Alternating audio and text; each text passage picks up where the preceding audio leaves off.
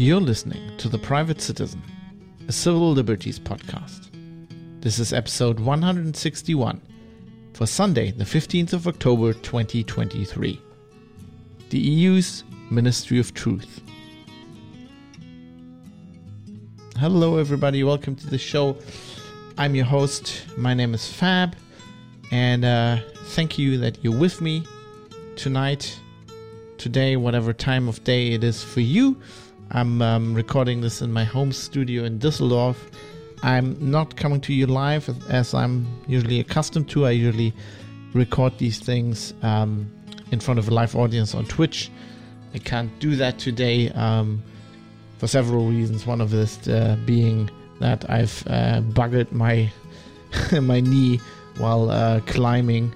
And I'm in an awkward position recording this with my leg like raised and slightly hopped up on painkillers. Sipping some tea also.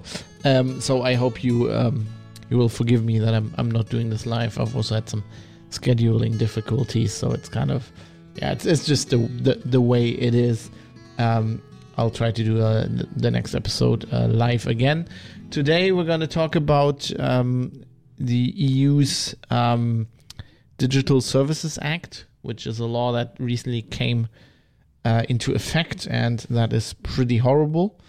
But before we get into the topic at hand, one more thing on the scheduling. I actually wanted to record 2 episodes this week because I won't be able to record one next week, as I will be fairly busy and in situations where I can't record a podcast. So, I couldn't get that done. I just had too much work this week, and this episode, the research for it just took too much time. So there won't be an episode next week, but I'll try to be back as soon as possible, and of course also to do it live. Let's get right into our topic here. Let's talk about the Digital Services Act.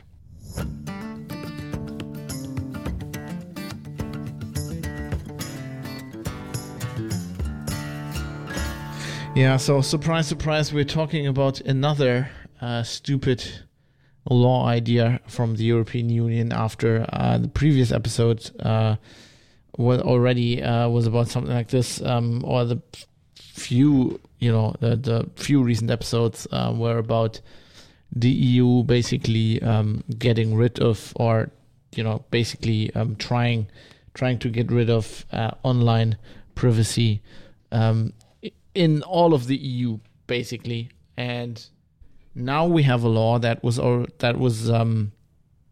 proposed like last year, and I have to confess, I didn't pay enough attention to it when it was proposed and over the year, and so we'll have to talk about it now. It just came into effect, I think, this month or last month. For large service providers, and the rest of the law will come into effect in January, and it's horrible. It's a censorship law, and after basically trying to get rid of privacy, the EU has now already basically given up on free speech online, on social media, and so this is it's called the Digital Services Act. It's EU Regulation 2022-2065, and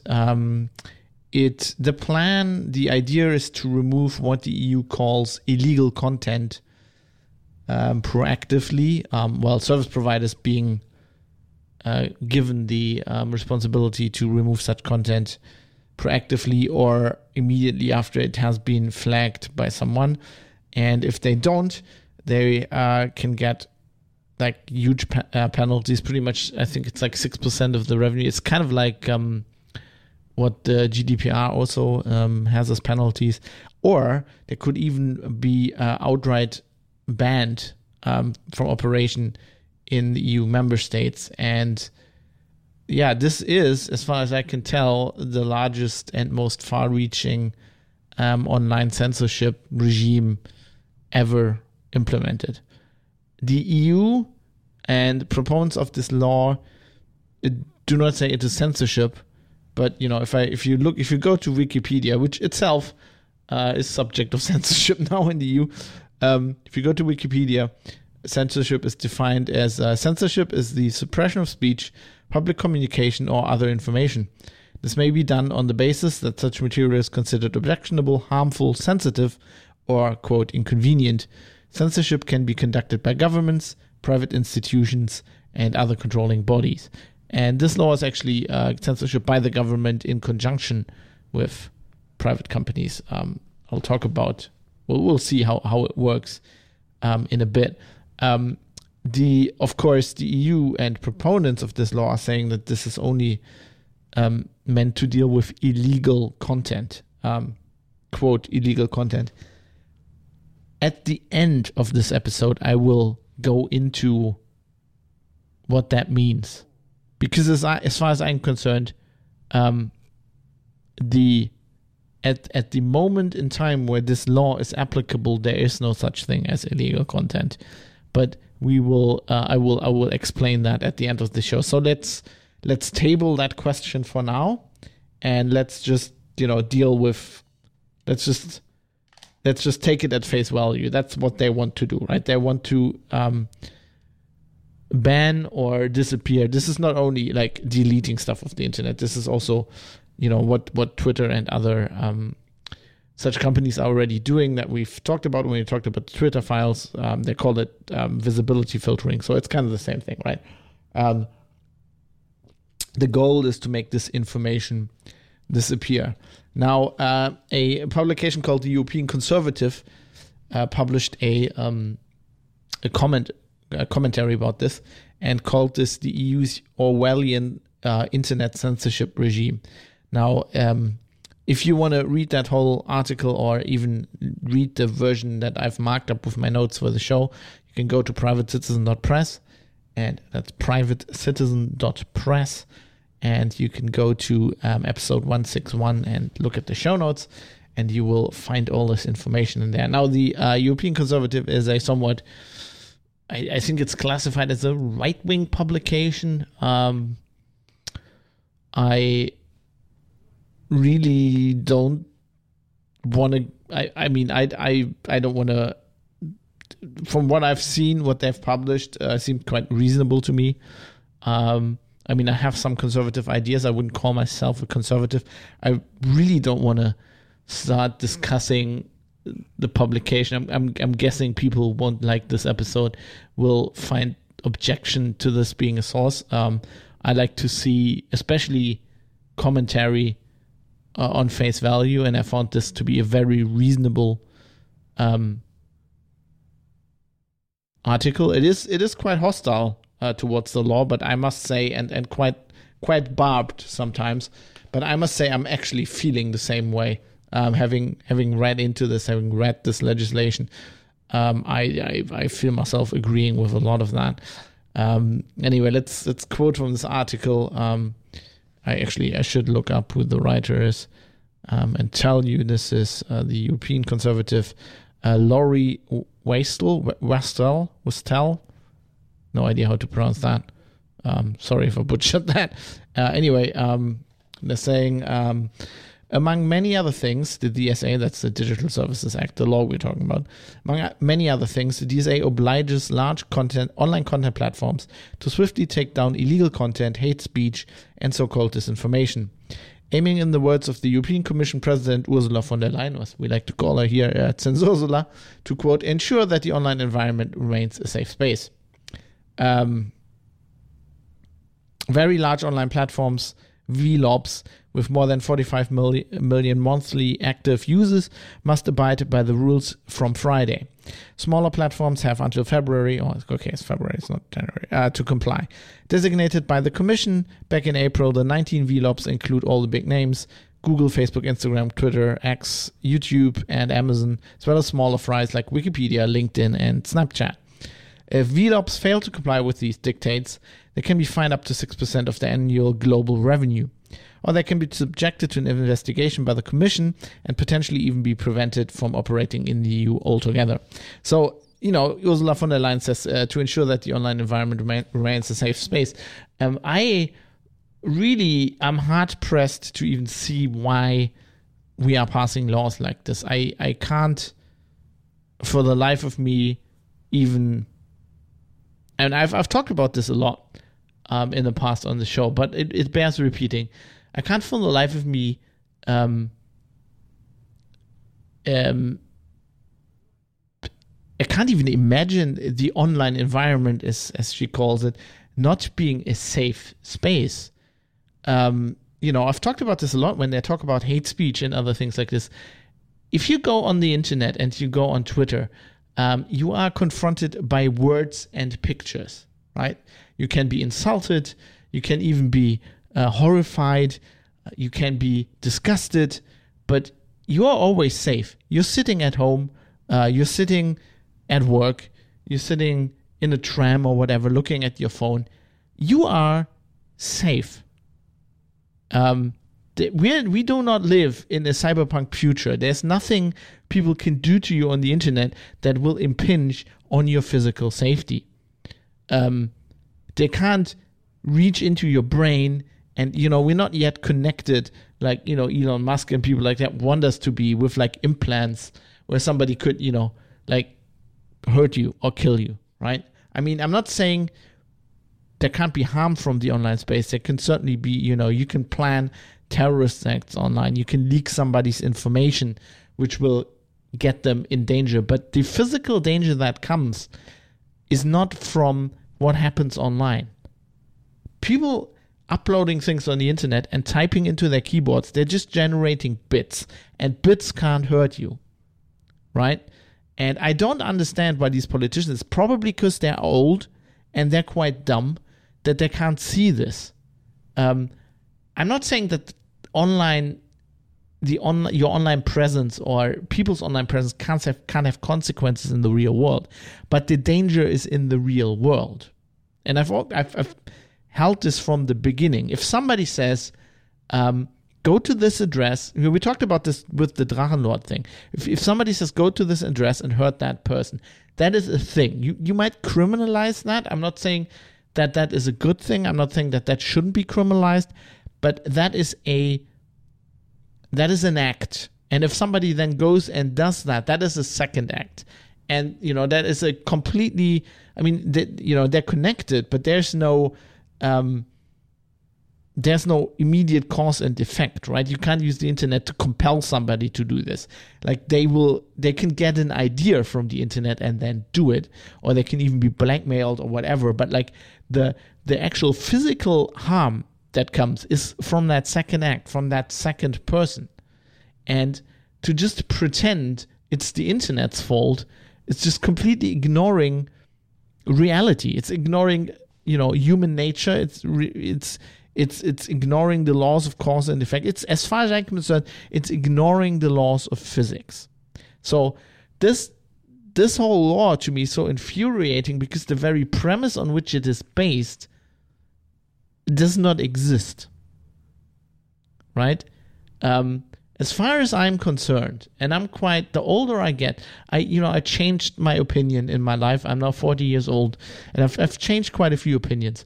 But one opinion that I've consistently held since I was in university, and the more time goes by and the more experiences I accumulate in this life, the more staunchly I hold to this opinion, is that nothing on the internet should be censored. People should not be censored. You should not censor any books, any movies, right? If as horrible as anything can be, there could be a beheading video on the internet. You don't have to watch that.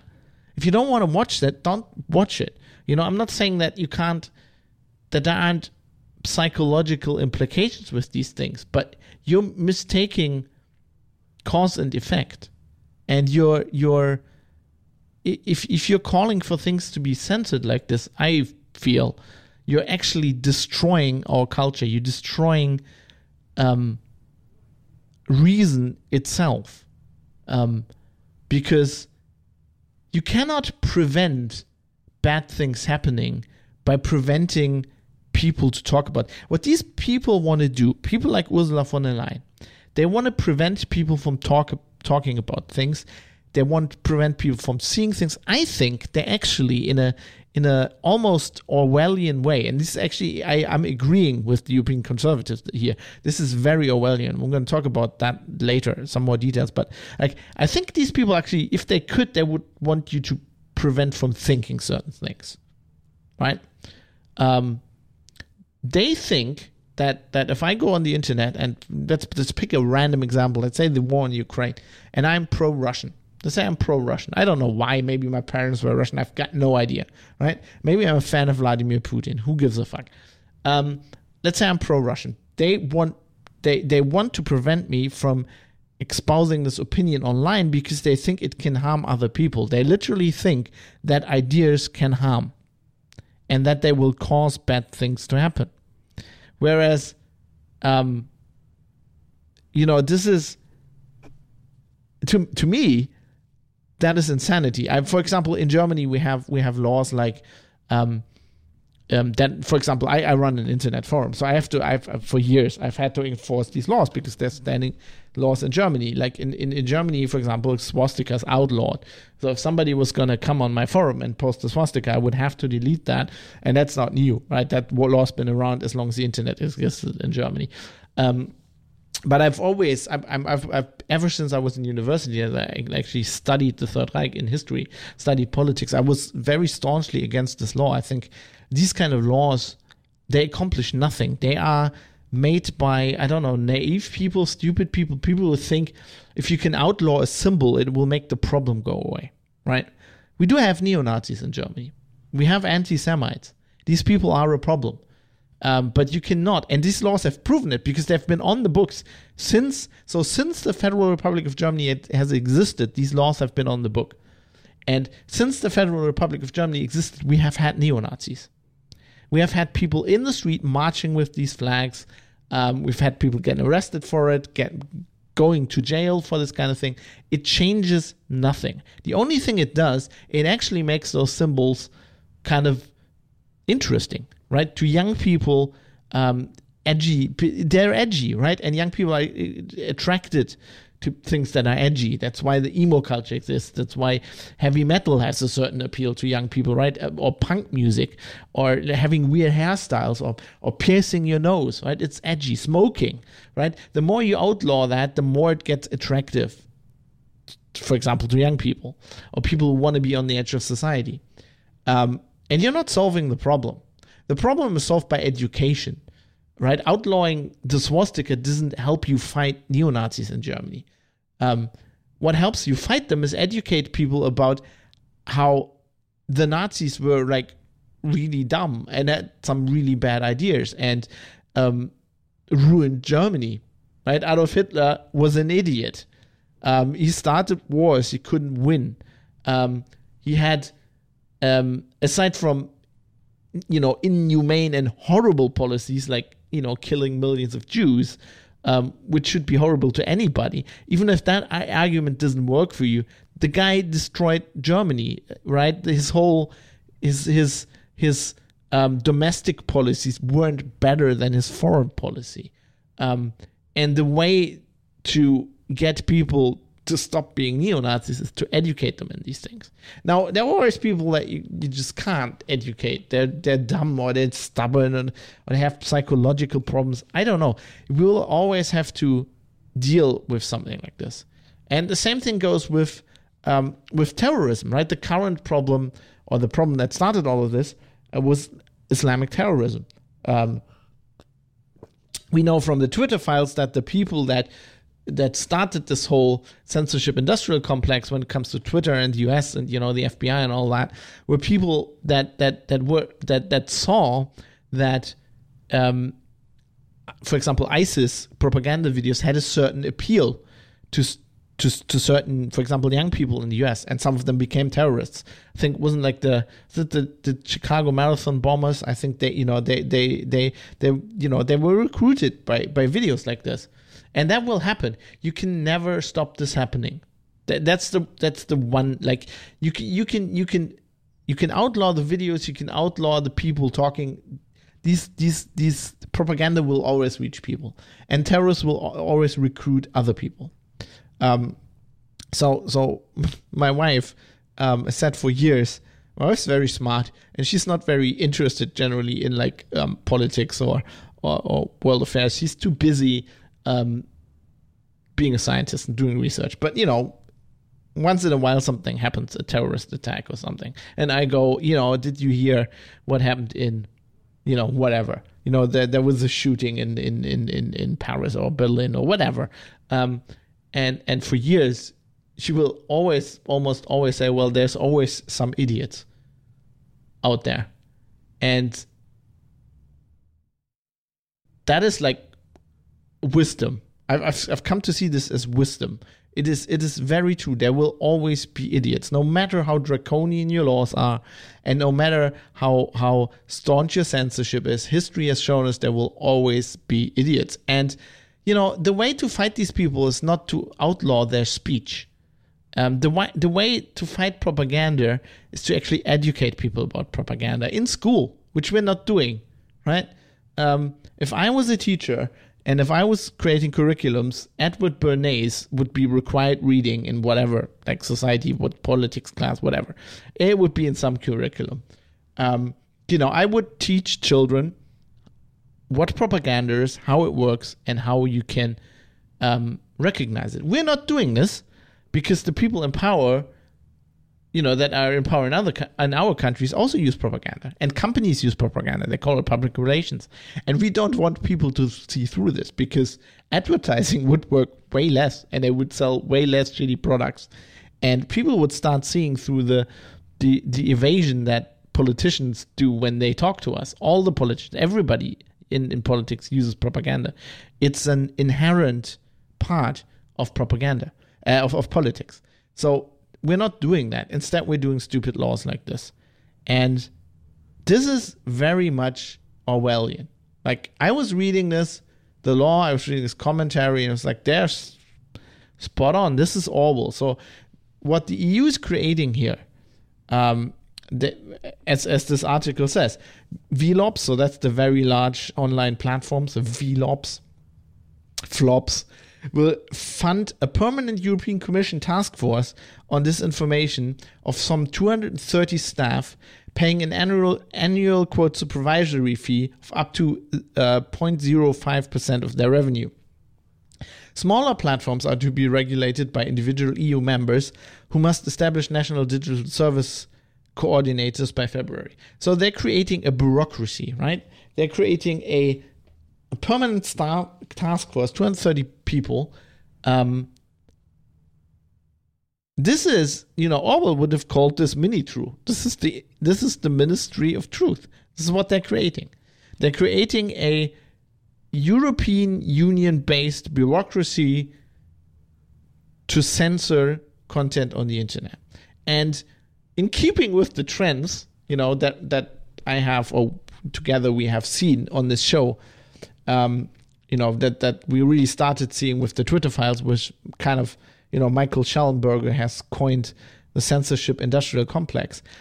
This is not even the old model of government censorship, where the government, you know, the government wants censorship, the government passes laws that mandate censorship, and the government then sets up in an office, a bureau of censorship, right? That's how the Soviets did it. That's how the Nazis did it. They're not even doing that. They're doing the modern version. They're doing the censorship industrial complex. They're actually cooperating with mega corporations like Google, right? They're getting the companies. It's a Donald Trump kind of thing. You know, we're going to make him censor the internet, and we're going to have Google pay for it. It literally is that. They're making these companies pay for these bureaucrats. And they're actually collaborating with them. And like some of this infrastructure is non-governmental organizations. There are private organizations involved. So it's not even honest state censorship. It's like this muddled thing where you don't even know, like, where does the platform that you're using to exercise your speech end? And where does the censorship arm of the government begin? You don't really know. It's all one big thing. It's like a cancer that government has like kind of created, and that's growing through the internet, right? Of course, this isn't censorship. As I said this before, right? This is illegal content. We're going to talk about what that means later. But really, what I'm talking about now here, it doesn't really matter if it's illegal content. It doesn't really matter what kind of content the EU says this is made for, because built into this law is a mechanism that the people who created this law can use to sweep all their rules away. To quote from this article in the European Conservative, so on top of this day-to-day censorship, the DSA also has a built-in, quote, crisis management mechanism, whereby in times of, quote, extraordinary crisis, the Commission can immediately oblige platforms to remove content. A, quote, crisis is defined as an, quote, objective risk of serious prejudice to public security or public health in the Union or significant parts thereof. Whether this standard has been met is determined not by an independent body, or even by the toothless European Parliament, but by the Commission itself. So this is the EU bureaucrat mechanism establishing things that they themselves have control over. With other words, the body who benefits most from this state of emergency is the one who actually has the power of declaring this crisis unilaterally. And that's not a democratic process. I objected to the same thing during the pandemic when the German government changed the Infektionsschutzgesetz, and they basically said we, the government, can say if there's a crisis, and then these rules will apply, and we will tell you when the crisis ends. And that is a trend that's also been going on in Western democracies for decades, right? It's pretty much how, in the US they used to actually vote in the House. They actually used to was it in the House? I think it was in the House. But anyway, the Congress used to vote on whether the country would go to war. And now it just happens. Right now it's just the president decides. And then they get to maybe ratify later, but even though that really doesn't happen anymore either. And this is kind of the same thing, right? They decide if there's a crisis, and then they just enact the crisis laws. Now, if they had written this law a few years earlier, then I would have seen how a lot of people could have just, said, okay, yeah, it's fine. If there's a serious crisis, we might need to do this. But like in today's world, we've just had the pandemic. We've just seen how easy, I would say, people say how easy it is to create a crisis. I wouldn't say that. The crisis was definitely there, but, or the underlying problem was there, but the actual crisis, the appearance of the crisis, I feel, was very much created. It is a very deadly virus. And it killed a hell of a lot of people, and still killing a hell of a lot of people. But as I've also maintained there from the beginning, what made the crisis was our view of this virus, right? There have been other viruses that have killed that many people, not in the same time frame, but generally there are other health problems that kill way more people that are not a crisis, right? We don't see, even though more people before the pandemic, during the pandemic, and after the pandemic, more people die from circulatory diseases. We are not like, oh, this is a crisis, because we define a crisis as, right, this is an infectious disease. So for us, infectious diseases, that qualifies as a crisis. Just dying of heart attack, that's just hundreds of thousands of people dying of a heart attack. That's just not a crisis. That's just, that's a relatively arbitrary decision that we just make. And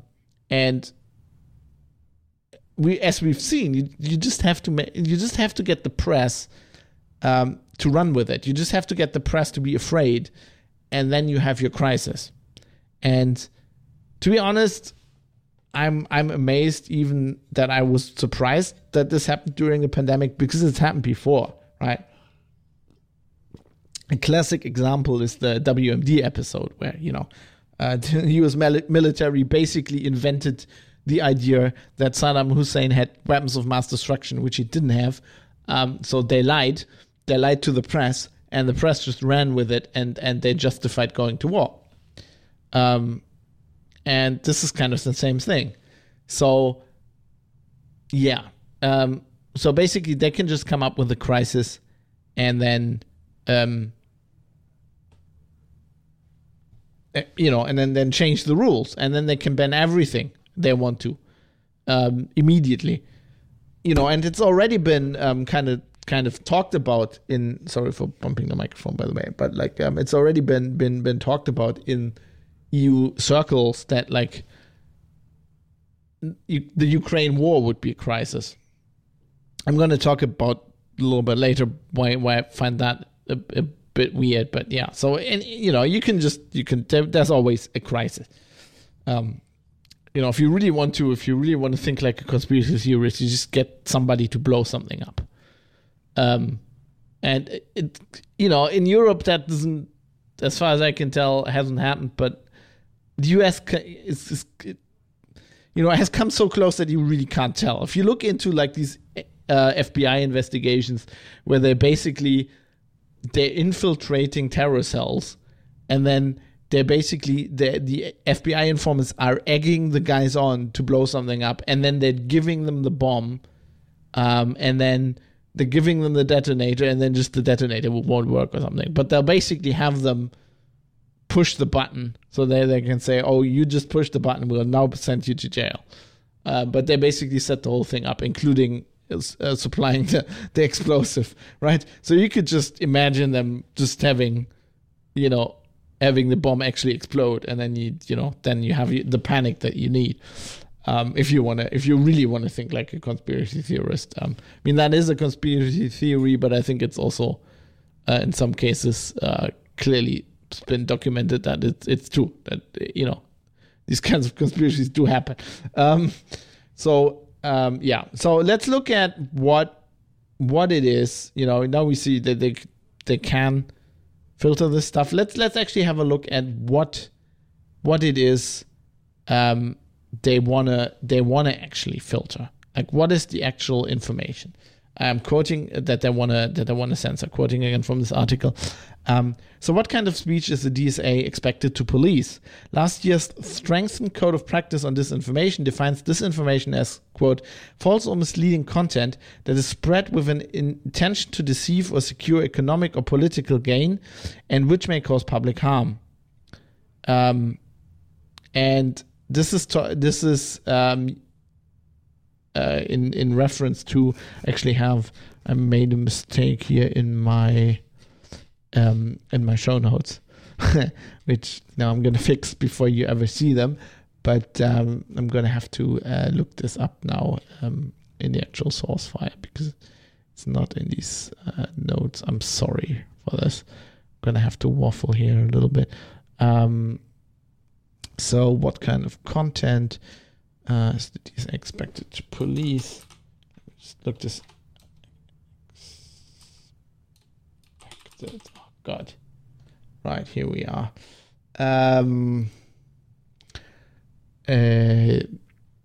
What kind of what kind of speech is the DSA expected to police?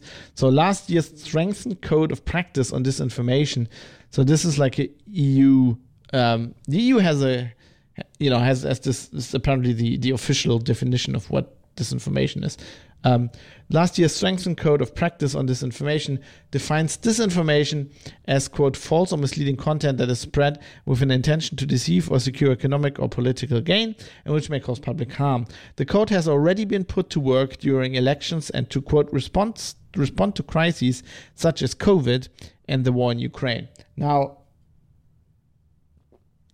both these examples, COVID and the war in Ukraine, are problematic because, as we've seen, and I've actually, if you go to the show notes and, I have a link to the coronavirus tag for the show notes. and I've talked about this on the show at length. During the pandemic, a lot of the stuff that was labeled misinformation actually turned out to be correct, right? Because it was a developing situation, and we had, in the span of month, we had, for example, the WHO, who was the World Health Organization, who was held up throughout the pandemic by governments and people in power as the authoritative source in these things. They would say one thing and then they would go back on things, right? They would say the exact opposite a few months later, because it was a developing situation. And I do not blame them for that. And I do not blame scientists for changing their mind or changing what they said. That a developing situation brings that with it. That's not a problem. A problem is if you go at one point and you say, well, anything these scientists say, anything the WHO says is law, and anything else is misinformation, because you will label things as misinformation that turn out to be true later. And there were things labeled as misinformation that everybody knew were wrong from the beginning. I've talked about this, about Fauci coming out and saying that, in fact, we knew from the very beginning that these vaccines, in these cases, when we're talking about respiratory diseases, they were never meant to stop stop infection, right? Vaccines are made to protect you, not to stop you spreading the virus. And we knew this from the beginning. And as Fauci pointed out, there is, and linked in his paper, there is ample evidence going back to the 60s and the 70s, clearly showing that this is the case and that we know this. And so people said this when people started talking about the SARS-CoV-2 vaccine. People said this, this will not stop other people contracting the virus, because that's not what these vaccines do, and have never done in cases of respiratory viruses in the past. And people probably quoted the same sources that Fauci quoted after the pandemic. And this was labeled misinformation throughout the pandemic. It's even labeled misinformation by some people now, and it's clearly not. It is as close we can get to the truth. It is the scientific consensus. It is, as they like to say, the science. That's a problem. So COVID is a bad example. The war in Ukraine is also a bad example. How? I mean, I can understand people spread, I can understand the impulse that you want to stop people spreading misinformation in this war. As a historian, right, what's the famous saying? I don't even know who it's from, the first victory in war is always the truth. Who's that by? I'm going to look that up now. The first casualty of war is the truth. Hiram Johnson, apparently, progressive Republican senator from California. His actual quote: "The first casualty when war comes is the truth." And then there's one from Bismarck, which I love. Gelogen. I'm gonna look this up as well, so I don't misquote this, because I also have to translate it. So Otto von Bismarck, who is a famous German politician, and one of my favorite politicians, the guy who invented Realpolitik, famously said, "Es wird niemals so viel gelogen wie vor der Wahl, während des Krieges und nach der Jagd." People never lie more than before an election, during a war, and after a hunt. So true. And pretty much everything I've spent way too much time of my life in the last, year and a half, trying to figure out what's going on in Ukraine, and it's all propaganda. It's all misinformation. So if you actually wanted to ban misinformation from that war, you actually have to ban everything. You have to ban all the official Ukrainian channels, all the Russian channels. Of course, I mean, most of them are already banned in the EU, or are all of them, I guess. But there's just as much misinformation from the Ukrainian side, which is to be expected. It's a war, right? I mean, we know this. Even the wars that were covered by television crews, like the Iraq War, those were we know, we've learned after these were embedded reporters. There were they were able to see a very small sliver of the truth at the time. And I mean, what do people expect? Also, the war in Ukraine, like, why that? What? So a law passed by the European Union made to govern European citizens in the EU. What does this law have to do with misinformation about the war in Ukraine? The war in Ukraine legally has nothing to do with the EU. The EU is not involved. No EU country is involved officially in this war, right? I know we're sending weapons and stuff over there, but officially nobody's at war. This is like legally. This doesn't. I see no way in which this would even affect the EU, right? Is it? I would really love one of these EU, bureaucrats to explain to me how that war, is applicable. How that is applicable under the law to EU citizen, right? What's the actual? I would like to ask them, right? What is the legal justification for this? What makes that a crisis under this law? What makes this a crisis to the EU? If something happens in China, does this also apply? Right? Does the EU also suddenly then police my speech if I talk about China? Am I not allowed to do that? Right? Why is that? How is that protecting the public in the EU? Right? Shouldn't the crisis that actually involve the EU? I don't. I mean, I do understand because none of this actually matters. Right? It is obvious that this has nothing to do with misinformation or with protecting. To me, it is. I mean, call me paranoid, call me a conspiracy theorist, but like, I mean, I can see this law is made by a bureaucratic apparatus in Brussels, the EU, who wants to silence speech, opinion, silence information that's inconvenient to them or to their member states, right? They want to give themselves and the governments in the EU member states the ability to silence stuff that they don't want to know. This is not about protecting the public. I mean, I explained in the beginning why I don't think censoring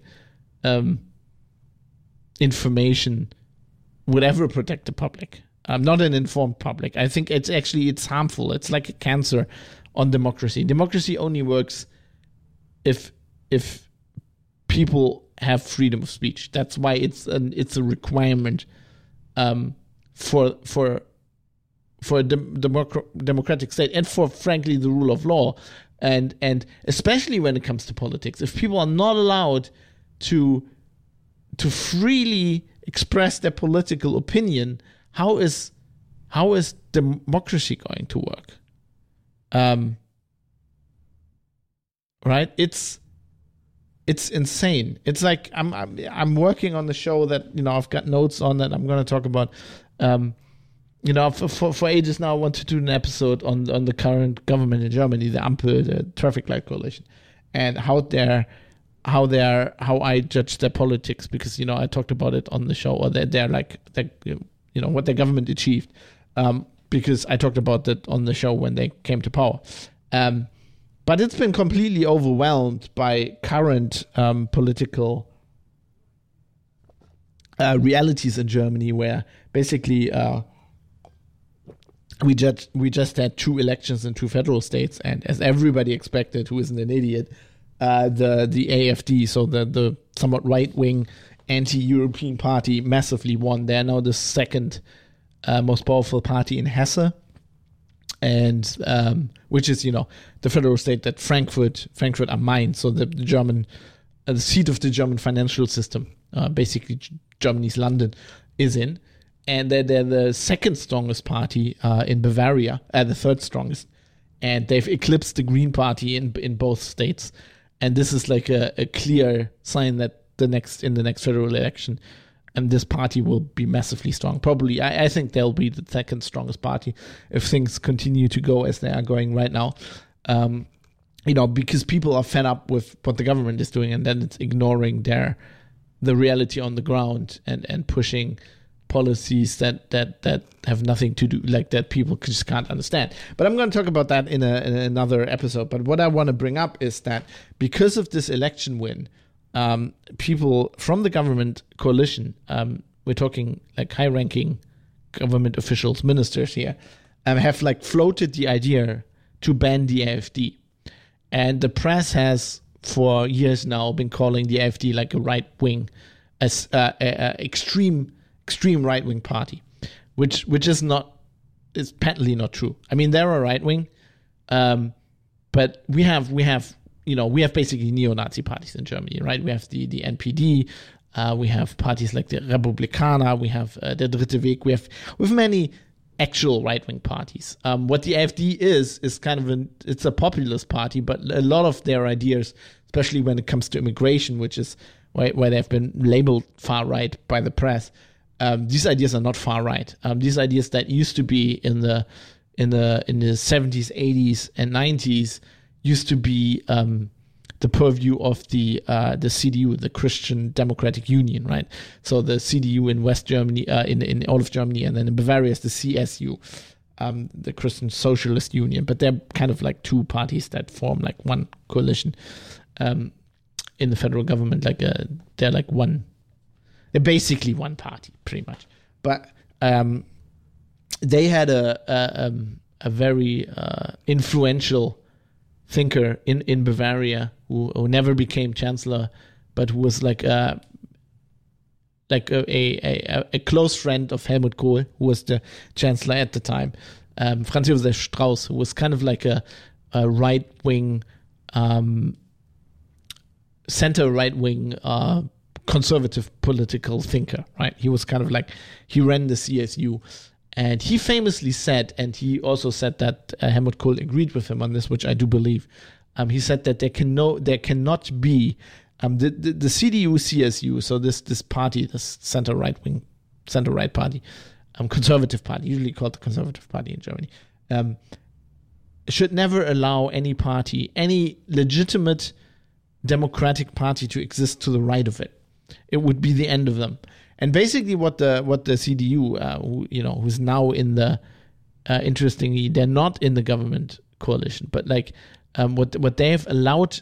So the left wing party, like the Social Democrats, they pretty clearly they set this very clearly. Their strategy during the late 90s and early 2000s was to move to the middle. They tried to get voters from the middle, so they went, they gave up some of their left-wing ideas and created space for a party that's called the Left in Germany that then came out of, it actually developed out of the Socialist Party, the one party, from the one party system in East Germany.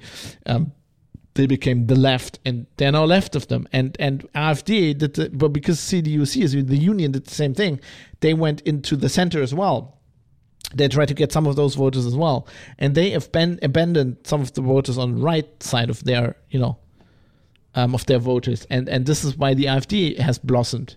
And not only anti-EU, so it was kind of founded as a reaction to Brexit, to get like kind of the same thing happened in Germany. But it became kind of like,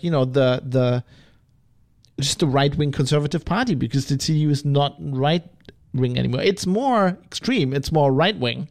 But it's not a neo-Nazi party, and it's not a far-right party. Lots of the votes it's gotten in Bavaria and in Hesse are just the votes it used to get, that people used to vote for the CDU. And they think that, the current government is very left.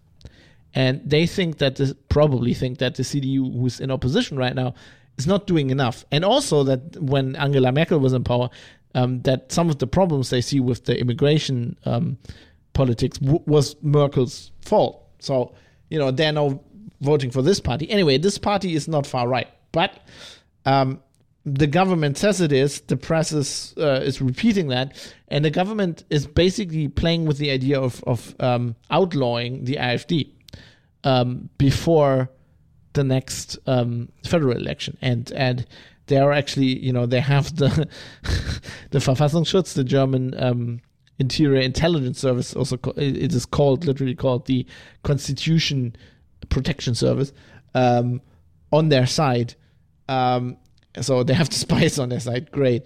And the press and the intelligence services agree, which is always a bad thing when that happens.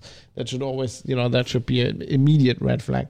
But, they want to outlaw this party under the pretense, or what they're saying is because they're a right-wing party and they're, actively against the constitutional order, which under the German constitution would be an argument for outlawing them. Now, when I see that, I don't see this party that they're proposing to be outlawed to actually be exhibiting, Nazi ideas, as they say. I see the government exhibiting Nazi ideas, and this is not hyperbole. This is literally what the Nazis did. The Nazis were elected in a fair election, as a democratic party. They were elected into power, and then they transformed the government into a fascist dictatorship. And one of the first things they did is they started outlawing one party after another. They start the communists and other parties and then the Social Democrats, and at the end they were the only party left. And then you have a one-party totalitarian state. And when I see the government going, we want to outlaw this party that people in the democracy legitimately vote for because they don't like our policies, I think that is an actual Nazi. That's as in the actual meaning of the word Nazi. That looks to me like a national, like something the NSDAP, the National Socialists, would have done. If you're running if you're in a democratically elected government and you're deciding to, instead of taking the voters seriously, either doing, so if you have certain ideas, let's say about immigration politics, and you're pushing certain policies and laws, and the voters disagree with you. As a democratic party, you have two options. You can either change your policies, see what the voters want, and step a bit towards them, or you can, lose an election and step down. Anything else is anti-democratic and is against the rule of law and is, I think, unconstitutional. And why am I talking about this? Because this is the same tendency while these laws are passed, right? They want to, when the people that are running the current German government, when they are confronted with people who are saying, this is what some of the voters want. They don't want unlimited immigration. They don't want your immigration policies. They want a limit on immigration, or they want, shut the borders or whatever, right? Then people say that immediately get labeled as Nazis, Nazi sympathizers. They're not taken seriously. This is not a view, for example, that is talked about in the mainstream press, and that's silenced, right? And I think that is some of the stuff they say that, they would say is harmful to society, and they want to ban. I don't agree with any of this. I would never vote for the AfD. I haven't voted for them ever. I would never vote for them. I would never recommend anybody voting for them. If anybody knows me, knows this show, knows my voting strategy is voting some random, very small party that has no way of getting elected, possibly. And that's my approach. But, I don't agree with these immigration policies. I think our immigration policies are fine as they are. I don't mind immigration. I would like the government to have a plan how to integrate people who immigrate, right? Merkel had this idea, we let everybody in, and then she literally said we can handle this, right? But then there were no policies forthcoming from the government how to house these people, right? How to get them to learn German, how to get them, I feel like anybody who wants to live in Germany can live in Germany. But I also think there's, if you want to continue to live here, I mean, we should take anybody in who's like coming from a country where they're, actually hunted and, whatever, prosecuted. But if they want to stay here, if they want to live here, I personally think it's just reasonable. We have a welfare state. If you come to live here, you even if you don't work, you have a pretty good life compared to some of the countries where these people are immigrating from. And I think it's reasonable for that to be certain. I wouldn't even say rules, an understanding, right? That we're running a certain kind of country here. I would say it would behoove you. I mean, you can't force anybody, but I think, you should make an effort, for example, to learn German. If I went to live in other countries, I went to live in Australia, I went to live in the UK. Let's say I want to emigrate to Texas, right? I would, of course, I already speak the language. Let's say I want to immigrate to Spain. I would learn the language. I probably wouldn't be really good, but I would, at least make an effort. And that would be for me, but that would be par for the course. I also, more importantly, I would expect these people to understand that we have certain rules in this country. We have a constitution. We believe in the right of free speech, allegedly. We believe in the right for everybody to practice their religion, right? So, for example, some of these people react. There was this famous controversy, or there are these famous controversies when somebody in Sweden is burning a Quran, right? I think that's the right of anybody to do. I would be the last one to burn a book, right? I think that's the most barbaric thing you can ever do. That's literally just burning civilization. I would never burn any book, but I personally believe in the right to criticize religion, right? I believe in the right for anybody to practice their religion, but they also shouldn't impinge on other people, right? If I'm atheist and I believe God doesn't exist and I want to say that, and I want to make a public showing of that, then I'm as allowed to do that as you are allowed to, bang your church bells and have whatever progressions you walk through the street. People should be allowed to walk through the street, register a demonstration and go, I don't know, Allah is great or Jesus is amazing. And I should have the right to say, well, religion is the crock of shit and has caused more deaths in the history of humankind than anything else, and should be banned. That's my personal opinion. But so I'm okay with this kind of thing. I just feel like, if you want to come to live in a certain society, you have to accept. There's a certain basic standard. You have to accept the rule of law, right? You can't go, run around, somebody's insulted my wife, I'm going to kill them now. We have a monopoly of force in this country. If you think somebody did something illegal, then you call the police and the state handles that. And, if it's not illegal, then there's shit all you can do about it. You can't just grab a knife and go insult someone. Well, you can, but then you're going to go to jail. And I actually think people who do that, should not only go to jail. I personally believe we should put them in jail here and, have my tax money. I'm okay with sending these people outside of the country. If somebody, I'm totally okay if somebody wants to live here.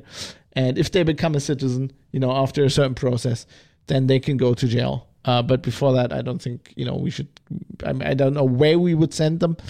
That's a discussion, but I don't think we should put, we should be spending money of having them in jail here. I mean, that's my personal opinion. But I respect other people's, I expect people who have a different opinion, who think everybody should stay here. We should never send anybody away. I respect that. I don't agree with that. I think that's quite stupid, but whatever. I also, respect people who have the opinion we should close all borders and get out of the EU. I personally think that is as stupid. That's probably more stupid. The EU is the best thing that has ever happened to Germany, which is why we control it and spend so much time and effort politically to assert our influence on it. And it's very beneficial for Germany, for example, for economy, for everything. But, I wouldn't go and say, these people are Nazis because they want to close the border or because they don't like immigrants. I think that's a valid opinion to have. And people should be able to voice that opinion. I don't agree with that, but in a democracy, you have to be offended sometimes, and you have to stand dumb opinions. That's what democracy is about. And if the majority of the electorate is dumb and votes for a dumb idea, then I had to suffer for the 40 years that I've lived in this country. I have to suffer living under very stupid governments. The government of Helmut Kohl, who never did anything I agreed with. The government of Angela Merkel, who basically did nothing for 16 years. Now the current government, who is as incompetent as governments get. They're like a clown show of fucking idiots. There are some of these people I actually think are dumb. Like they might actually be under some, and probably under the IQ threshold, like of the normal, like of the mean, I think. But, they're elected. And I exercise my my constitutional right to tell them that they're dumb and that their laws and their policies are stupid.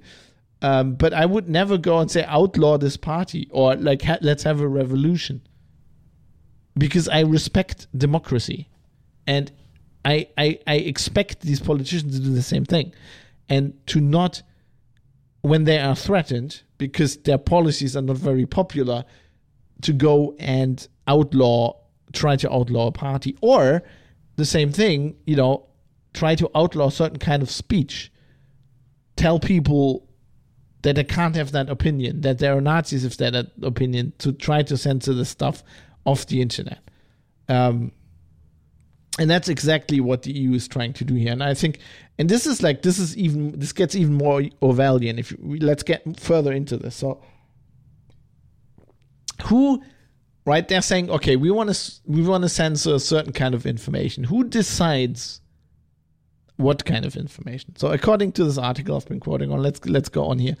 The European Digital Media Observatory, the EDMO, a EU-funded fact-checking hub. Fact-checking is already, it's a major red flag, which aims to, quote, identify disinformation, uproot its sources, or dilute its impact.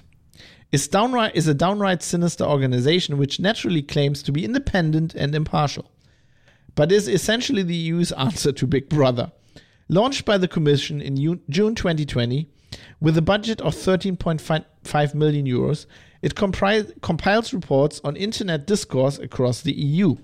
These include regular fact-checking briefs, in quotes, fact-checking briefs, quote, disinformation reports for specific countries, and, quote, early warnings on predicted disinformation trends, the better to, quote, pre-bunk them.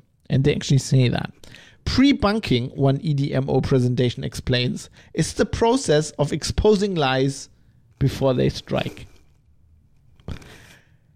This fucking law and this whole government apparatus that the EU has created is so fucking Orwellian. It's worse, because they're not only fighting thought crime, which is something that Orwell came up with. No. They're fighting thought pre-crime. This is some kind of unholy combination of Orwell and Philip K. Dick, and they're making it reality, right? So the process, as I've talked about this on the show a lot when it came to the press saying that Trump was lying. The process of exposing lies. These people cannot expose lies. It is impossible. These people, they're using terms, they're making laws and creating a government bureaucracy using terms that they don't know what they mean. A lie is if you, and I've said this often, but I have to repeat it because people apparently don't know this.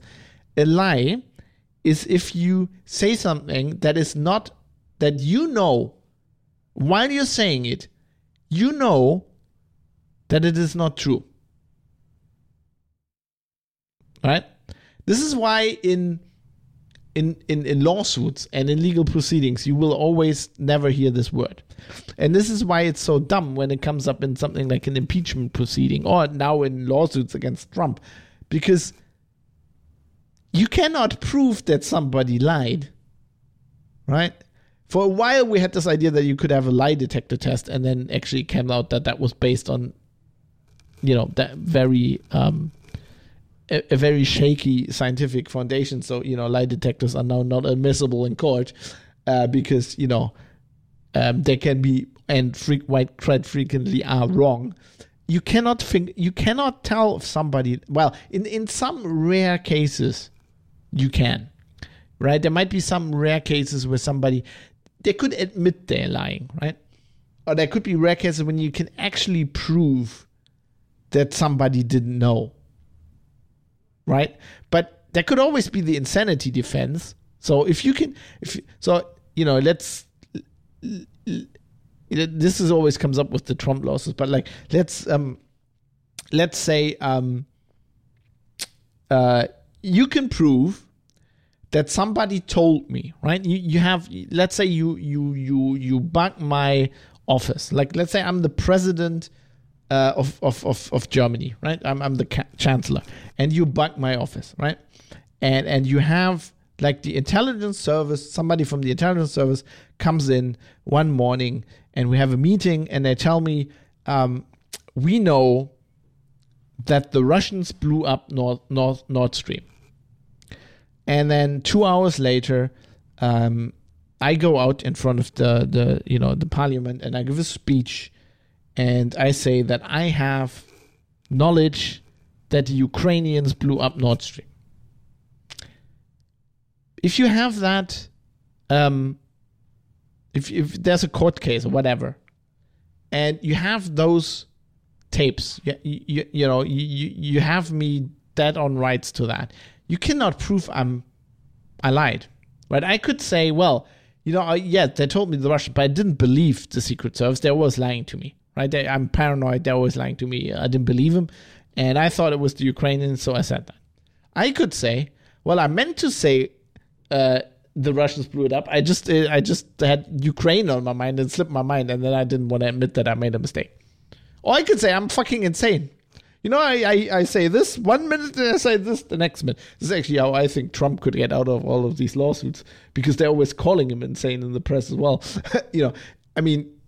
It's not possible. You cannot, like, and if I type something on the internet, how is some bureaucrat in Brussels and some think tank or an observatory or whatever these bullshit things are always called, right? How is that person supposed to figure out if I lied? They can't. They don't know if I believe what I... So, this is idiotic. You can't... These people, like, their whole mission statement is impossible. And then we haven't even gotten into the pre-bunking thing, right? That's even worse. That's like... how do you... You can't even tell what a lie is. How do you stop a lie before it, air quotes, strikes? Because before somebody says it, they're going to go, well, Fapper said these things about the pandemic, or he's like obviously an anti-vaxxer. We're going to prevent him. We're going to visibility filter him, because the next thing he's going to say, or sooner or later he's going to say something that's going to be a lie. Like, how do they know? Like, this is idiotic. Anyway, the European conservative obviously has come to the same conclusion, saying, clearly what is common to such narratives is not that they represent, quote, disinformation, that is false information intended to mislead. Rather, these are expressions of political opinion dissenting against the EU establishment. And they had some examples. I talked about some examples as well. They represent opposition by the European public to unpopular policies favored by European elites. In this case, mass migration, transgender ideology, and net zero eco-austerity. This startling document reveals how the technocratic crusade against so-called disinformation is in fact nakedly political and anti-democratic. What is labeled, quote, disinformation is really just any political narrative that the globalist EU establishment dislikes. Indeed, even the term globalist is bad. It is the wrong thing. Why I wouldn't, this is quite pointed. But I think in essence, it is correct. I mean, these people, don't even know what a lie is. This is not about misinformation. And we've seen this clearly during COVID. We've seen things that, as I said, that we knew were correct being deleted off the internet. And this will be the same with this law. I mean, that's why I talked about this. That's why they invented malinformation, right? There's disinformation, misinformation, malinformation. Malinformation actually being information that is objectively true, but would kind of hurt the public. So that's censored. It's kind of like the famous when they in Germany when they when I was living in Hanover, there was I think an international football match in the stadium in Hanover. Yeah, it was an international match, and I think Merkel was going to attend. The chancellor was going to attend, and they canceled the match. And the rumor was that was the planned terrorist attack. So they asked the guy from the Verfassungsschutz in Niedersachsen, in the federal state. They have their own intelligence services. Why they canceled, or I think it might have even been the head of, I think, or it was the interior minister. Anyway, they asked him why did they cancel? The press asked why did they cancel the match, and he said, I cannot answer this. Part of the answer would really worry you. And then the press just stopped asking. It's like, what the fuck? I want to be worried. I want to be worried. You gotta have better fucking, like, what could that answer have been? They had a nuclear weapon and we stopped the attack. Yeah, I would be worried, but I mean, you stopped the attack. Did they get away with the nuclear bomb? Do they still have the nuclear bomb? I still would want to know that. I mean, it would worry me, but like, if I'm sitting in my office in Hanover, knowing that somebody's running around with a nuclear bomb isn't, is hardly worse than just sitting in my office and suddenly there's a bright flash and a mushroom cloud on the horizon. Like, what the fuck is this kind of shit? Of course, they can also, I have a link to this, there's Mozilla is worried about this, they can also ban, the French government has already threatened to do this under this law, they can just ban websites, right? So the political establishment that very pointedly, if when it comes to like Iran and they're shutting off people's internet access, then they're like, this violates international law and human rights and all this kind of stuff, and now they're doing it themselves. You know what the worst thing about, while we're talking about terrorism, what's the worst thing about all of this? It is just like this law. The EU apparently got the ideas for this law in 2015. So this story says, after terrorist attacks in Paris and Brussels in 2015, European regulators threatened the platforms with extensive regulations unless the platforms undertook meaningful measures to effectively police and remove hate speech and extremist speech. Faced with this prospect of regulation, four major platforms, Facebook, Microsoft, Twitter, and YouTube, entered into a voluntary agreement with the EU. And this is how this whole law got started, by this voluntary agreement. So just like how the West reacted to 9/11, the terrorists won. They are blowing up every few years. They're killing some people. They're blowing shit up, and people die, and we get afraid. And out of fear, they're actually getting us to destroy our own core values. What is happening here is we're actually dismantling our own democracy because we're afraid. And as my wife, the sage, says, there's always crazy people. None of this will stop terrorist attacks. Terrorist attacks are effective because there are, wasn't it Che Guevara who came up with all this, like the asymmetric warfare? You just need one or two guys every 10 years to be so indoctrinated and so disillusioned, so crazy that they're happy to blow themselves up. And that's all you need. And you can never stop this. There will always be somebody who come through, and they'll just do it. And then you just, you spent the next 10 years with legislation and, passing stupid laws like you can't bring liquids on the plane, as if anybody ever blew up a plane. But still, nobody cares. That's our life now. You can't do that. And, you will now have to censor the internet, and there's no privacy on the internet, and all of that. And we're becoming the very police state we're fearing. And these people actually, they're winning. It's quite disheartening. Anyway, you might think, why does this apply to me? I'm in the US. This doesn't worry me at all. Well, or wherever you are, think again, because as I've learned, I've actually never heard this term before I started researching this. There's something called the Brussels effect.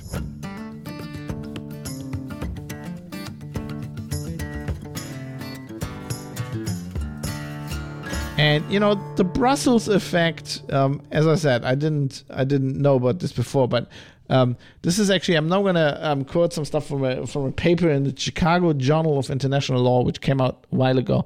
This is looking towards this act, I think last year or something, when it was just passed. And it talks about this, and it explains the Brussels effect as follows.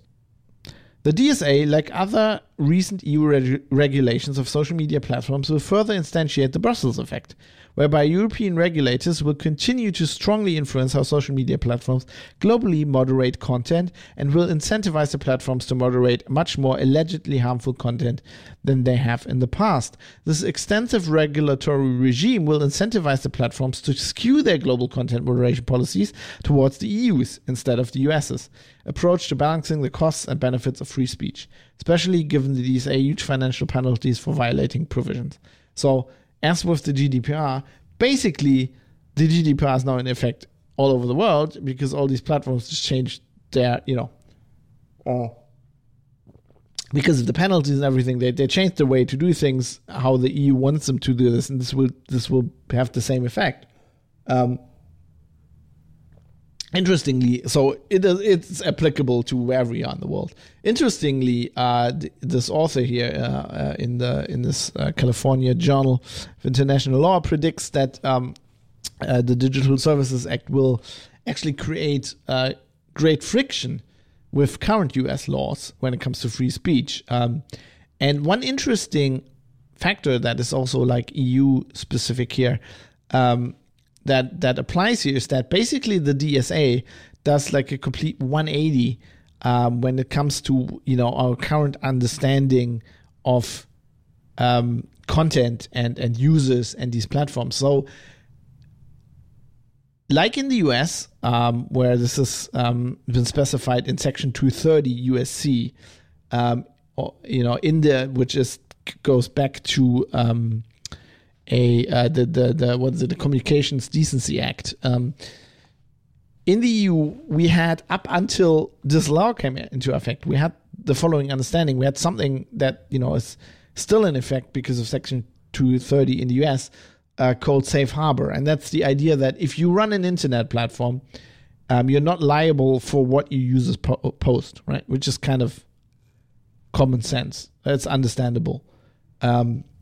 Basically, as long as you're not editorializing, like a newspaper would do, a media company, you're not liable. A media company is liable for the stuff it prints or puts out because, it's editorializing. Somebody like Twitter and Facebook is not. And I always thought this was logical. But basically, this new law, the DSA, now mandates that platform providers are liable if they don't editorialize because they have to censor, which is editorializing. But since in the US there's Section 230 still on the books, it's now like you're not caught in the middle if you're a platform provider, because in the in the EU you're only indemnified if you editorialize, and the US you're only indemnified if you don't editorialize, or as this paper says, or this article, the DSA generally provides that platforms are not liable for the third-party content they host, provided they act expeditiously upon notice of such alleged illegal content. I like how this is like a legal journal, right? They say allegedly illegal because they actually know. I'm going to talk about that a little bit later, but they're actually smart. They can understand what they're saying, unlike the EU politicians that made this law. The DSA contemplates a regime in which individuals, country-level authorities, and trusted flaggers, which are private, non-governmental entities or public entities with expertise of some type, can identify content that they believe to be illegal under EU-specific laws. And this is, of course, important because these trusted flaggers talked about NGOs and the whole government. This is why it's the government industrial. It's my brain's. It's not the military industrial company, it's the censorship industrial company. It's like it's got NGOs and companies mixed up with it, right? I like how these trusted flaggers are public entities with, or private or non-government entities or public entities with expertise of some type. I have expertise of some type. Could I be a trusted flagger? Probably not. The notice and action provisions of the DSA stand in sharp contrast to the comparable US regime under Article 230C of the Communications Decency Act, CDA. Section 230C, which is the main piece of legislation applicable to general platform liability in the US, immunizes platforms from many forms of liability for hosting third-party content. In contrast to the DSA, Section 230C imposes no conditions on platforms to receive immunity from liability. Since the CDA's passage in 1996, Section 230C has been consistently interpreted by U.S. courts to provide broad immunity to platforms for hosting and facilitating a wide range of illegal content, from defamatory speech to hate speech, terrorist and extremist content. Notice of illegal content is irrelevant to such immunity. Thus, even if a platform like YouTube is repeatedly and clearly notified that it is hosting harmful content, such as ISIS propaganda videos, the platform remains immune from liability to hosting such harmful content. Which is obviously in contrast to this law. The other elephant in the room, of course, the other huge elephant in the room, is, of course, the First Amendment to the U.S. Constitution. I'm quoting. Many EU countries have speech regimens under which speech is deemed illegal according to widely different and compared to the US vastly less protective standards. Several categories of speech are illegal under European law, but would be protected in the US under the First Amendment. Some for better, some for worse. For example, several EU countries restrict Holocaust denial and minimization, as well as glorification of Nazi ideology. In Germany and other EU member states, Holocaust denial and glorification are illegal. Yet illegal content in European countries also includes categories of content that would be deemed valuable and protected under the US free speech regime. These include French laws prohibiting criticism and parody of the president, such as by depicting him as Hitler, which was recently held to violate French insult and public defamation laws, Austrian and Finnish laws that criminalize blasphemy, Hungarian laws that prohibit a range of pro-LGBTQ plus content accessible to minors. Now, I would think all these laws are crazy. I mean, I didn't even like the German laws, but like this, like criminalized blasphemy is just silly. What is this? The Middle Ages? Parody of the president is illegal. I mean, come on. I think pretty much anybody would agree that that's stupid.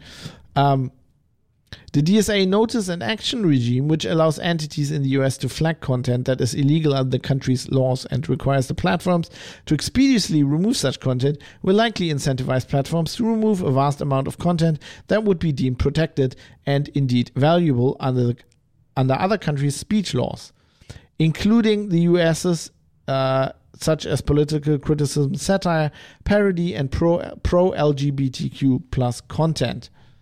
And it's like, yeah, this is crazy, I think. I mean, this is an obvious, I mean, obviously this is a problem because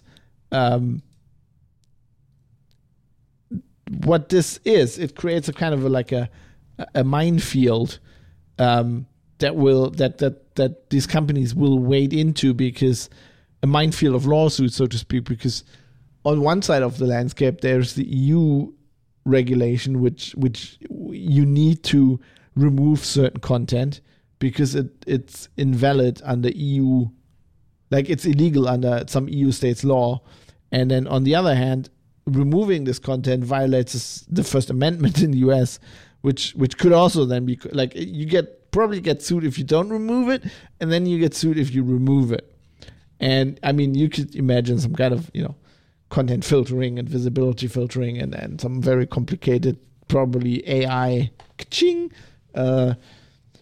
driven. Somebody will come up with technology for this, but there will be problems, there will be errors, and there will be lawsuits, and this will be a problem. Of course, the EU doesn't care.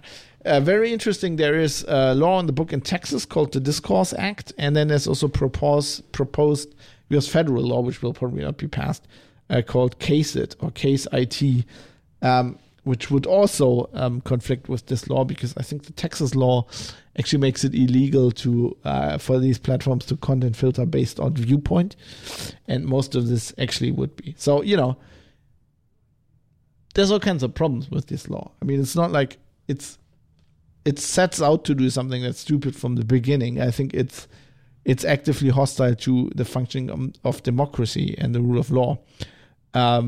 But it's also just like practically gonna clash with U.S. law, and this is gonna be weird because most of them are U.S. based companies, but they obviously have to abide to the EU law in the EU. It's just crazy.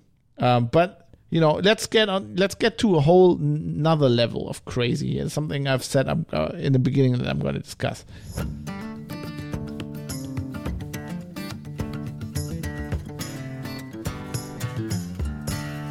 So they keep talking, like one issue here that I feel has been woefully unreported. As far as I can tell, it has barely been reported by the press at all. Is they keep talking about illegal content. The law talks about this. So to quote one part of the law, upon obtaining such knowledge or awareness, the provider acts expeditiously to remove or disable access to the illegal content. Now, what do they mean by illegal content, right? The law stipulates these trusted flaggers, and then they can report content that they think is illegal under EU laws. But what is illegal content? Let's think about this. So, in our current legal system, in Western democracies, what we call the rule of law, the way our states operates, and this is the same in the US, in the UK, in Australia, in Germany, in France, in the Netherlands, in a democratic state, there is one institution, only one institution. It's exactly always one institution that decides if a certain act, and it doesn't matter if this is an act I do by my hand or by my mouth or by keyboard. This concerns if I kill somebody or if I write something on the internet. It doesn't matter. All of this is covered. There's one institution which decides if this act that I've done is illegal. That's the courts. Right? And you will, I talked with people about this and they're like, no, but killing somebody is illegal. No, it's not. If I'm a police officer, let's say, and somebody runs at me with a knife and I pull my service weapon and I shoot them in the stomach, let's say, wherever. I might even shoot them in the head. There will be an investigation, and it could very well be ruled that I was acting in self-defense. Or even if I'm allowed to have a weapon in Germany, in my house, because I'm a hunter, for example, right? I'm a huntsman, and somebody breaks into my house, and I have no other, and they're attacking me or they're attacking my family, and if it can be argued that I have no other way to stop them, and I shoot them dead, then that will not be illegal. I mean, I know there was a famous case, I think when I was in Hanover again, where police stormed in the middle of the night, stormed the residence of a Hells Angel, and the Hells Angels guy was a competitive shooter. So he had a registered gun. He was allowed to have a gun, and they stormed his house, in the middle of the night, banged in the door. He was upstairs, I think, in his bedroom, I think with his girlfriend, I seem to remember. So he locked the door, and the police was kind of on the stairway, and they tried to bust in, and he shot a police officer through the door and killed the police officer. And he was acquitted. That was ruled self-defense because the police could not adequately explain in court that they had warned this guy, right? That they had said, this is the police, and he could believably say that he didn't know it was the middle of the night. It was like his door was kicked in. He's a member of a motorcycle club. This might have been the bandidos or whatever. He's like, I didn't know who that was. They were, I had my girlfriend with me in my bed. They were banging on the door. I had no other way to defend myself, so I shot. And I didn't want to kill. I just shot at the door and I killed this guy. I hope this is clear that I'm not a legal expert, right? And this is not legal advice. I'm just recounting stuff that I researched back in the day.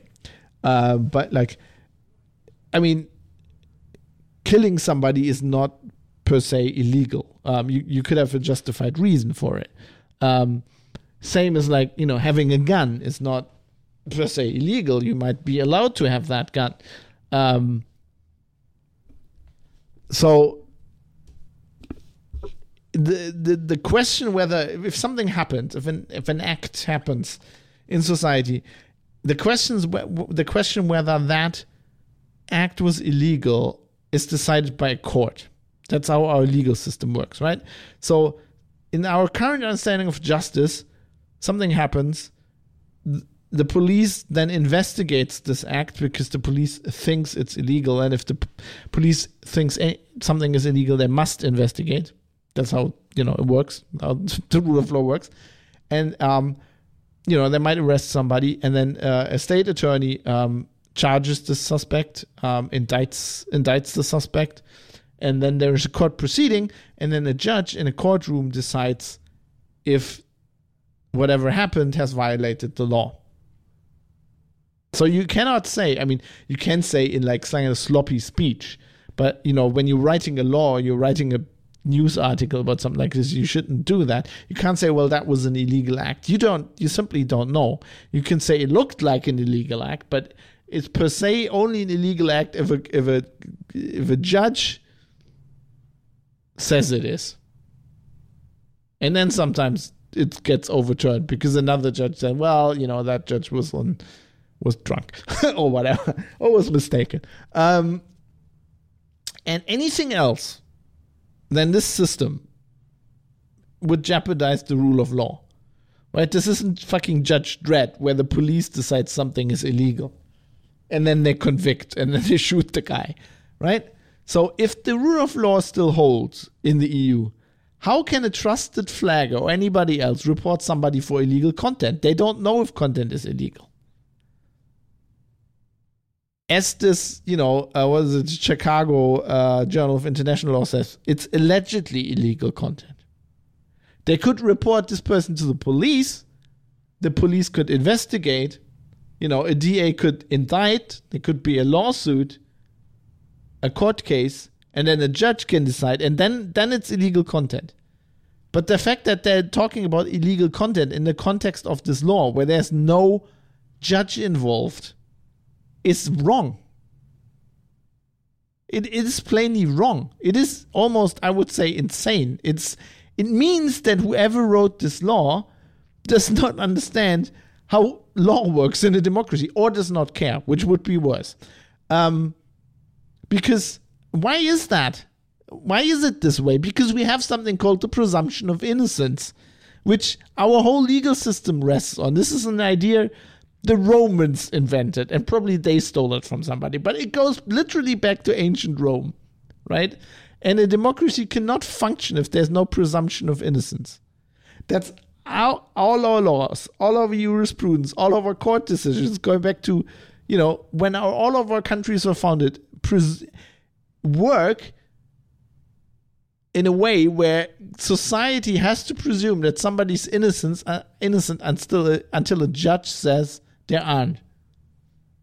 We do not live in a legal system where a trusted flagger can say, oh, we think this is illegal, and then there's some action taken on that. Right? So if we still have presumption of innocence in the EU, that would mean that a court would have to decide if an act of speech, right, that produced certain content was illegal in the first place. So when they're talking about illegal content, they're either talking about content that is in fact not illegal at all, because a judge has, there wasn't a judge involved, or which would be more worrying, I think, they're trying to eliminate the presumption of innocence, and damn it, that would collapse our whole legal system, which would collapse our democracy cannot function without that. I know we're trying to get rid of it, and we're trying to replace the justice system by just people on Twitter deciding that somebody has done something and then ruining their lives. But that will literally take down democracy with it. I mean, seriously, what is this?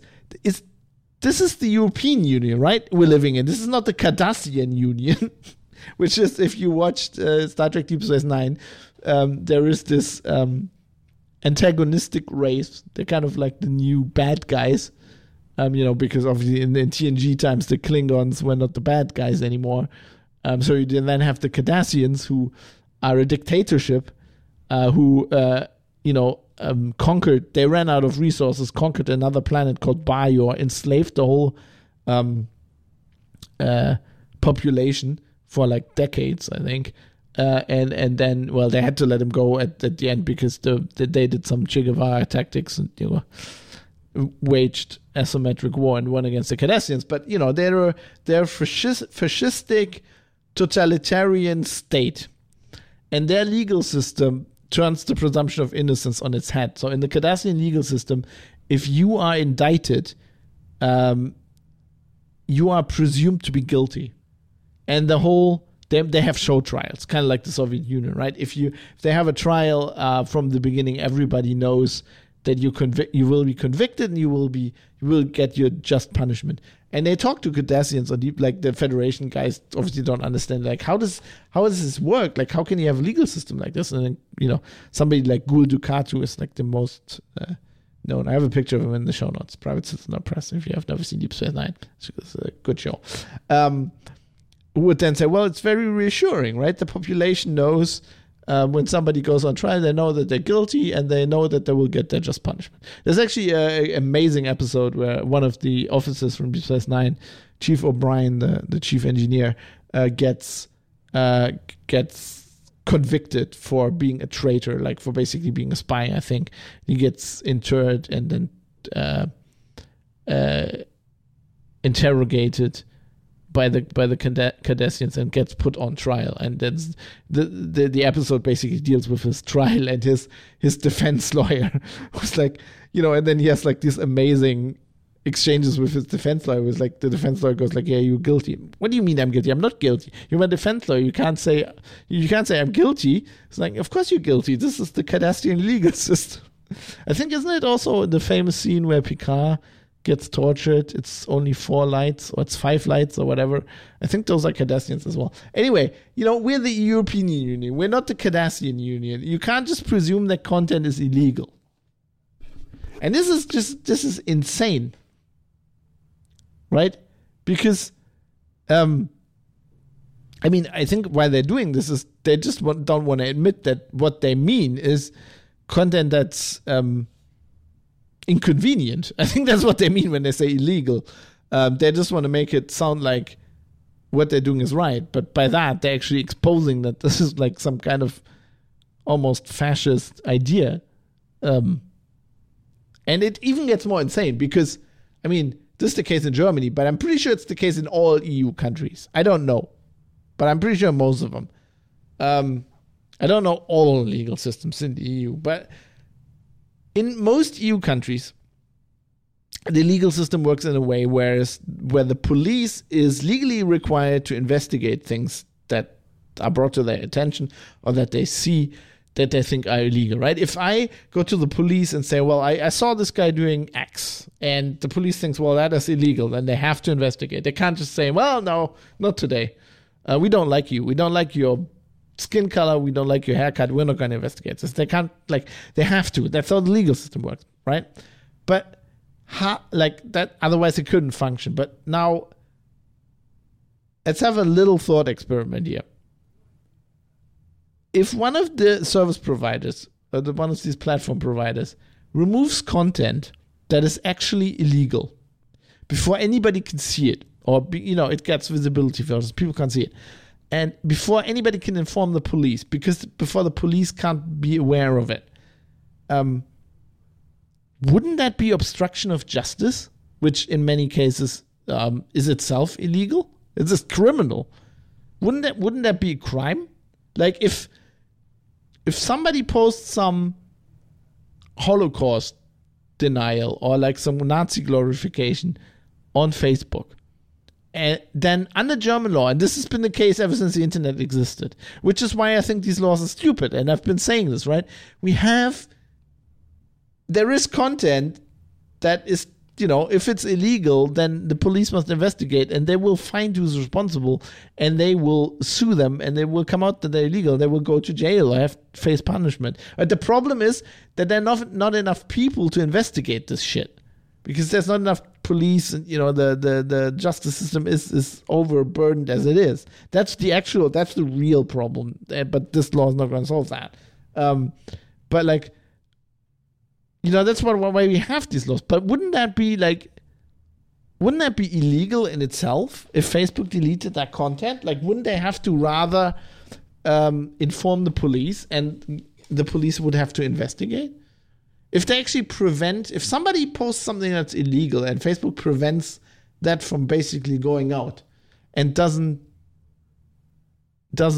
like tell the police, wouldn't that be obstruction of justice? And why does this occur to me?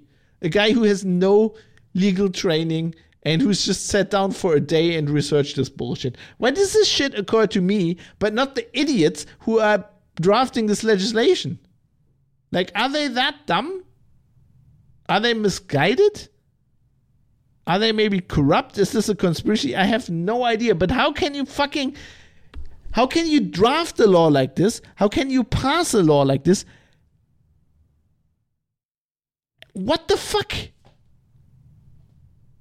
Really, what is this? Is this the Cardassian Union? What the hell? I mean, it's not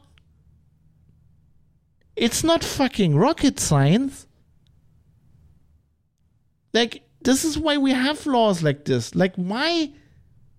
If content is illegal, and, we're talking about criminal law. If content is illegal under criminal law, why aren't you just using the justice system as it is to, like, what you're doing there is, like, this new, like, the Digital Services Act, if it works, best case scenario, it takes care of the content. It doesn't take care of the person.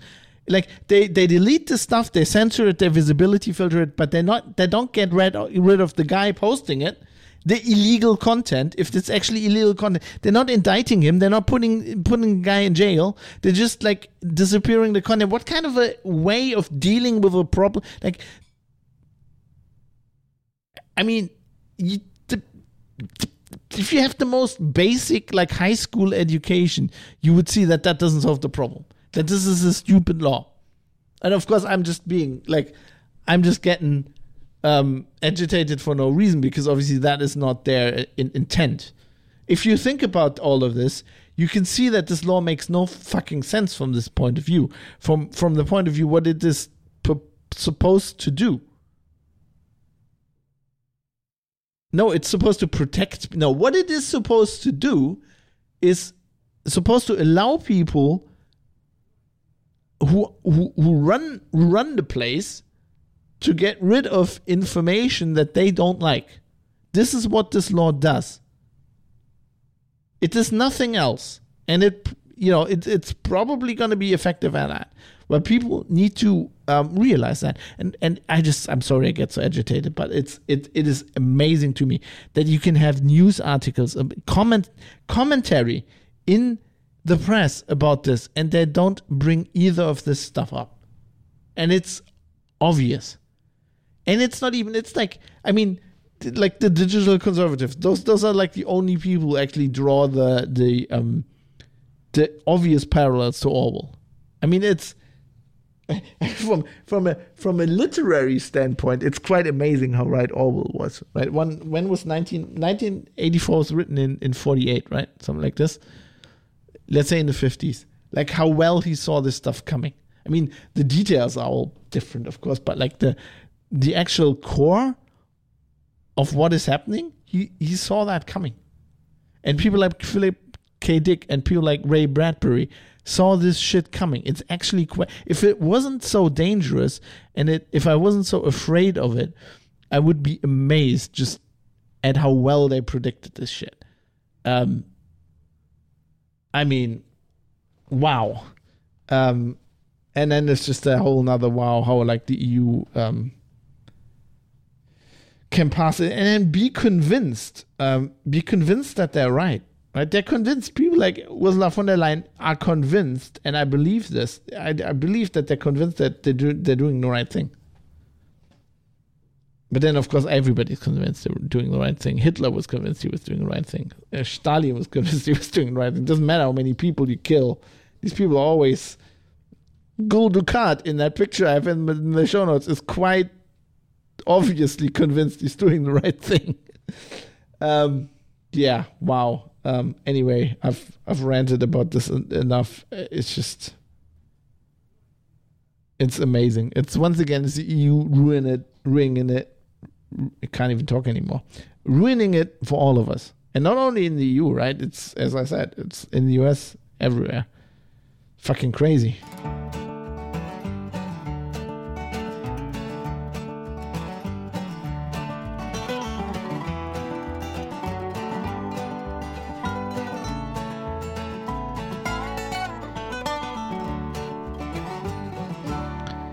Then, of course, it could just be me, and I could be completely overreacting, and you might think something completely different. And I have many people who consistently,